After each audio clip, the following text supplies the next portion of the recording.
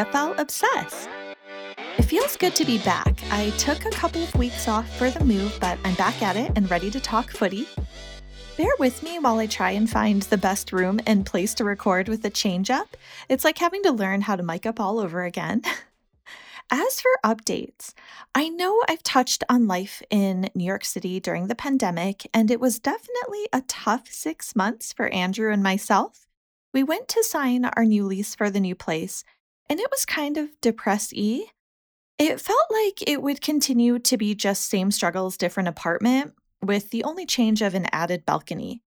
And you do pay a premium to live in the city, and it's hard when you don't get to utilize or really enjoy the benefits of living in such a vibrant place. Obviously, there is a pandemic, so it's kind of tempered by that. So we took a step back to reflect on what we need and what would be best for us in the coming months. And we decided to store everything and go on a little adventure. Well, as much of one as you can go on during a pandemic. So we headed to the Southwest US with Colorado as a quick first stop and ultimately Utah for a couple of months. Since we can work remotely, we figured, why don't we?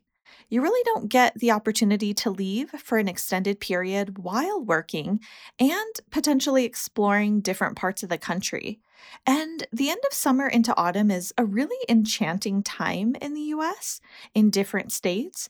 And why Utah? Utah for its gorgeous landscape and proximity to national parks and outdoor places, really. So, we're trying to make the most of our situation. I know a lot of people have left New York City over the last few months, and we are definitely going back to New York. We're just not there at the moment. Yes, the show is going on the road. You might hear some ambient noise while it is, and I'll be sharing some additional details separately, which I'll get more into later. But right now, we're focusing on our health, and so far, it's been the best circuit breaker and decision we've made in a while.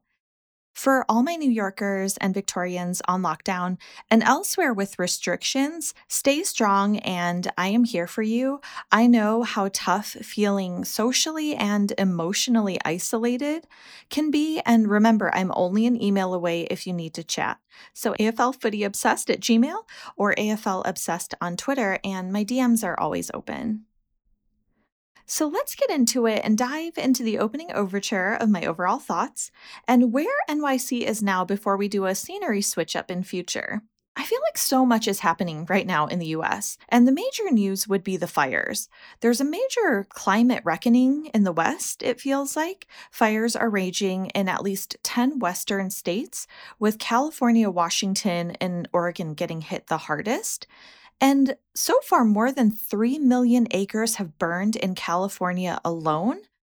And on top of that, the wildfires have currently burned more acres than any year on record. If you've seen any of the photos from the wildfires, they have almost an apocalyptic quality in nature in terms of property, with an eerie red-orange sky, and it's very surreal to see the Golden Gate Bridge in San Francisco lit up the way it has been with the fiery background. And the images and stories are eerily similar to the experience Australians had in early 2020, where smoke has completely blotted out the sun and it's very hazy. And I know a lot of high temps and fierce winds aren't helping the burn at the moment, but we haven't even hit peak fire season yet. So it's incredibly alarming and frightening. As for New York news, the MTA will start fining subway riders $50 if they're not complying with mask wearing orders on the transit system, and that goes into effect on Monday. And the city will resume indoor dining on September 30th at 25% capacity, ending a 6-month ban over COVID concerns. There has been a recovery plan in place for indoor fitness, since that is still not allowed, but it will be at 33% capacity when they do reopen. A lot of fitness places are struggling with paying full rent for space if they're limited to 33% capacity, not to mention all the other expenses that goes into upholding guidelines and the financial hit that they've taken after being closed for 6 months. So there have been some heartbreaking letters from fitness studios I go to about closing their doors, and it's really sad to think that all of your go-tos in all industries may not be around, whatever post-COVID will look like. I think back in March initially, we thought at first we'd just be on lockdown for a few weeks or a month at most. A lot of businesses didn't have the foresight to realize it would last months and would change their industries so extremely that they wouldn't be able to recover. It's crazy, though, to think of all the restrictions placed on Victorians in Australia for as few cases as you have. And meanwhile, the US has surpassed 6 million cases. So that's kind of like a mind blowing comparison to me, anyway. My heart does go out to all businesses, especially independent and local places that provide diversity of offerings and local culture and that make a place unique or special. There have already been so many iconic places in New York that announced early on their complete closures. And now on to Act 1 with my game highlights for round 16. In the Kangaroos versus Power game, Charlie Dixon and Ollie Wines' goals were amazing, but my fave moment was during the theme song sing when they busted out a drum kit and they sang along with the drummer. So they brought out an esky, I think, kind of like a porta-cooler for my Americans with a tom-tom on it, and Hamish Hartlett was the drummer. And I honestly just love the spirit of it. I haven't seen quite that much enthusiasm for a win and that twist into making it all your own. So that was a really great highlight after the game. In the Saints versus Hawks game, I think it was the moment when Butler kicked the ball to Jack Billings, and in what is called Billings' buzzer-beating bender, he had an amazing high kick for goal that really rivaled one of Dusty's goals. In the Cats versus Bombers game, basically all of Tomahawk's goals, I feel like this is a Tomahawk appreciation podcast at times as much as it is like a Nat Fife one, but Geelong has been playing really well, so I wouldn't say that any individual one of those was better than the others. They were all just great. In the Bulldogs versus Eagles game, it would have to be Astro Naughton's mark in the fourth quarter. And immediately the commentators were saying it was a mark of the year. And English has been really great to watch too, marking everything in his direction. So the Bulldogs have been really exciting to watch in these last few games.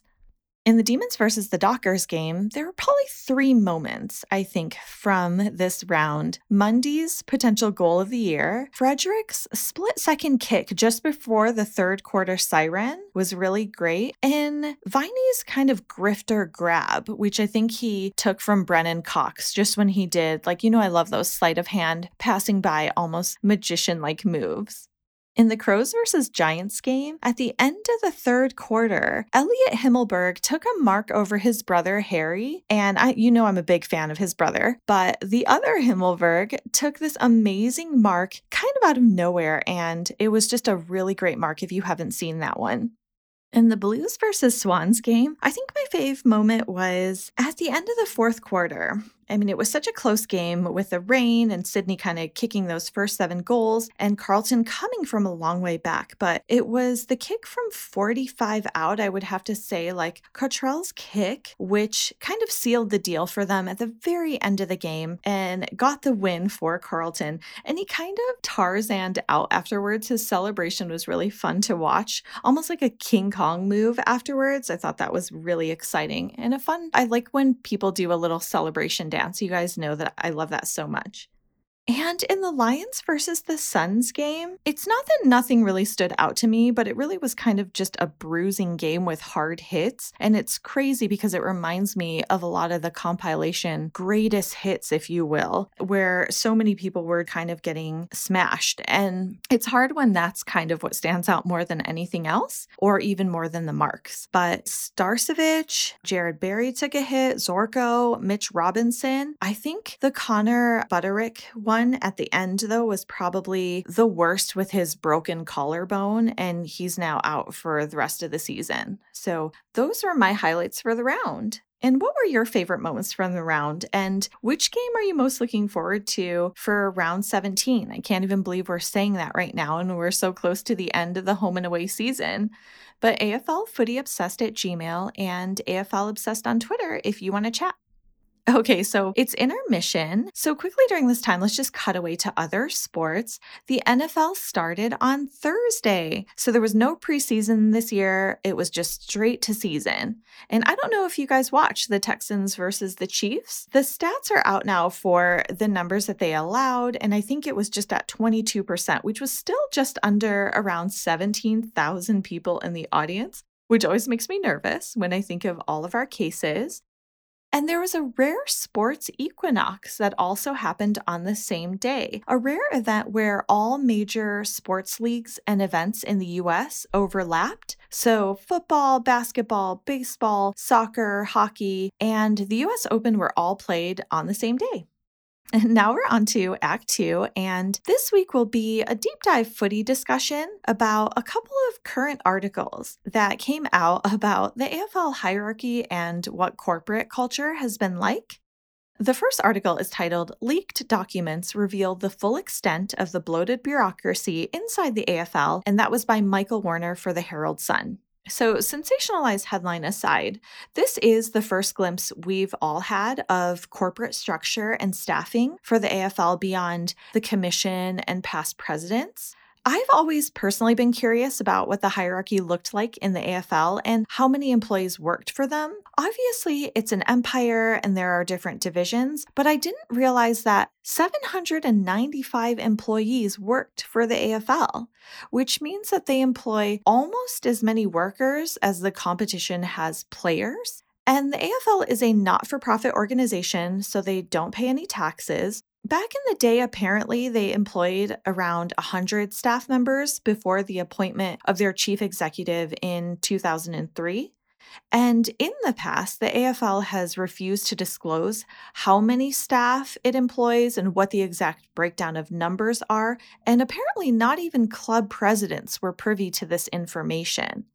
So the article actually gave a breakdown of each department and how many employees worked under which division, with accompanied photos and job titles. It was really interesting to see the clarity and how organized all of it was. So it was obviously a leaked organizational chart, but it did reveal, among other things, that they do have 8 in-house lawyers, 42 staff in the AFL finance division alone, 26 in strategy, and 10 in the integrity unit, including 6 ex-Victoria police officers. The last unit being the one that I've always been the most interested in personally.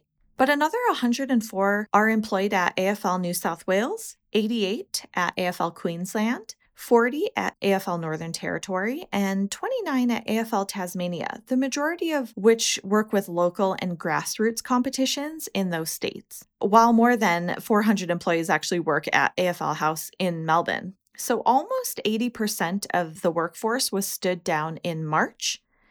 From a removed perspective, it's just nice to see. And based on no info, I did assume that maybe there were around a fifth the number of employees of the actual numbers, but it's just really interesting to see the structure overall because it's just been something that I've wondered about, and I know that other people have been curious as well. The second article was also in the Herald Sun, and the title of this article is AFL Bullying: Horror Stories of Boys Club Culture Exposed by Staffer Amid Savage Job Cuts. And that was also written by Michael Warner. So again, more sensationalized headlines or not, this article primarily focuses on the bullying culture that comes from the top, and I feel like so many things are coming to light, especially right now during the pandemic. So, Staff Uprising has gone public with a company culture that apparently has been covered up for decades, and state umpiring manager Pierce Field is leading a class action against the league itself. And some of the allegations that I thought were disturbing was that CCTV cameras were installed at the league's Brisbane office and they were used to monitor employee movement. A top league official joked about serious workplace grievances during an all-staff meeting, and a manager prone to volcanic behavior ordered such interesting directives like the removal of all rubbish bins from under staff desks, banning of all jackets from the back of office chairs, and just the banishment of visible power cords, loose papers, and books within his department. So I can't even imagine having I remember the days when I was a cube monkey. I was always cold and I absolutely had to have some kind of a wrap or a scarf or a pashmina or just even like a coat to put on. And I'd always be chilly at work, especially during the summer. And, you can't really help if a power cord is exposed if you don't have the facility or any of the equipment to kind of hide it, especially if work is dictating what kind of desk you have at all. And loose papers, it just sounds really, really hard to work around those rules. And especially if you're being watched too. So Pierce Field has said that AFL workers earning as little as $55K a year were treated like children, while senior managers were paid excessively and lavished with lucrative bonuses. And there is a hearing on Monday that will focus on the AFL's alleged failure to consult with staff over the job cuts.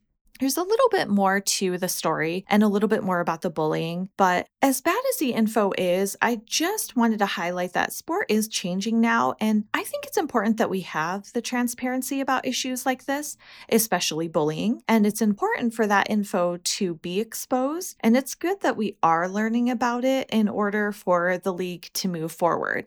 Ultimately, though, we need changed hearts, not just a response to pressure, but it is important that it is being discussed at all. And now for the curtain call in the Spotlight segment. I just wanted to throw some beams on Kelly Underwood, who is an Australian radio and TV sports journalist and sportscaster, and she is known for her pioneering career as a sports broadcaster. Kelly is notable as being the first woman to call an Australian Football League match on television and radio. And there are a lot of female sports hosts, but commentary to me is a really different skill, an area where I feel like female voices are still really rare, and it's completely different to hosting, boundary riding, or just special comments in a commentary box. Those are all really amazing positions. So a little about Kelly. Her career started in South Australia. She worked at a Geelong radio station before moving to 3AW in Melbourne as a sports reporter and AFL Matchday reporter. And Kelly moved to television in 2006 when she joined Network 10 as a sports reporter out of Melbourne. She also joined their Network AFL coverage in 2009 as boundary rider. And in 2009, she made her footy commentary debut on the same network. Kelly made history becoming the first woman to call an AFL match on TV in a game against Geelong versus the Adelaide Crows, and she called her first AFL Premiership season match in July of 2009, the round 16 match, which just happened, but in 2009, against Geelong and Melbourne.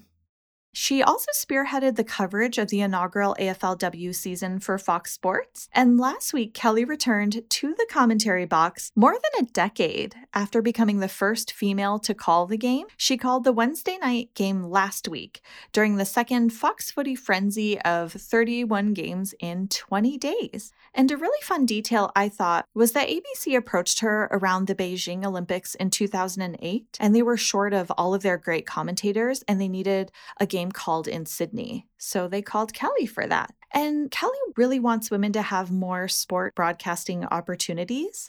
So here's a little taste of what her calls are like. Rivalry round at the MCG. Everyone in the arena standing up. Jimmy Bartell, the Brownlow medalist. Bloody, stop lining me up in the commentary box. He approaches. He comes in. He's kicked a point. The best point he'll ever kick. How sweet is redemption?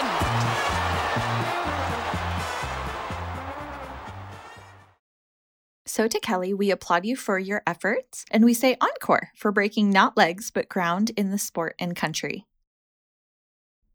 So now it's the after show where I'm going to just add mini details since there is no wrap up this week. I feel like so much has happened during the couple of weeks I was away, but while keeping just one eye on all the action. There was the Richmond fight with the Kebabs. Danaher returned and had a stellar game. McKenna announced his retirement, and there was the announcement of the first night grand final. So that's going to start Saturday, October 24th at 2:30 a.m. Utah time here. So that's going to be a little rough, but I'll be up. Oh, and one other thing. I'm starting a newsletter, so if you want to see pictures of me and follow along our adventures during this break from the city, or just read additional backstories that I don't have room for on the pod or didn't quite make it, email me and just say newsletter in the subject line. You don't even have to type anything else. I'm working on a more formal sign up for the future, but I can add you now so you'll get the initial one coming soon. So that's it for me. Thanks again for listening, rating, and subscribing, everyone. And thanks for hanging around for the show. I really appreciate you, and I'm so excited to continue this journey with you, especially on the road. So stay safe and healthy. Check on your friends and neighbors. We'll get through this like footy. I'm virtually hugging you, and we'll talk footy soon.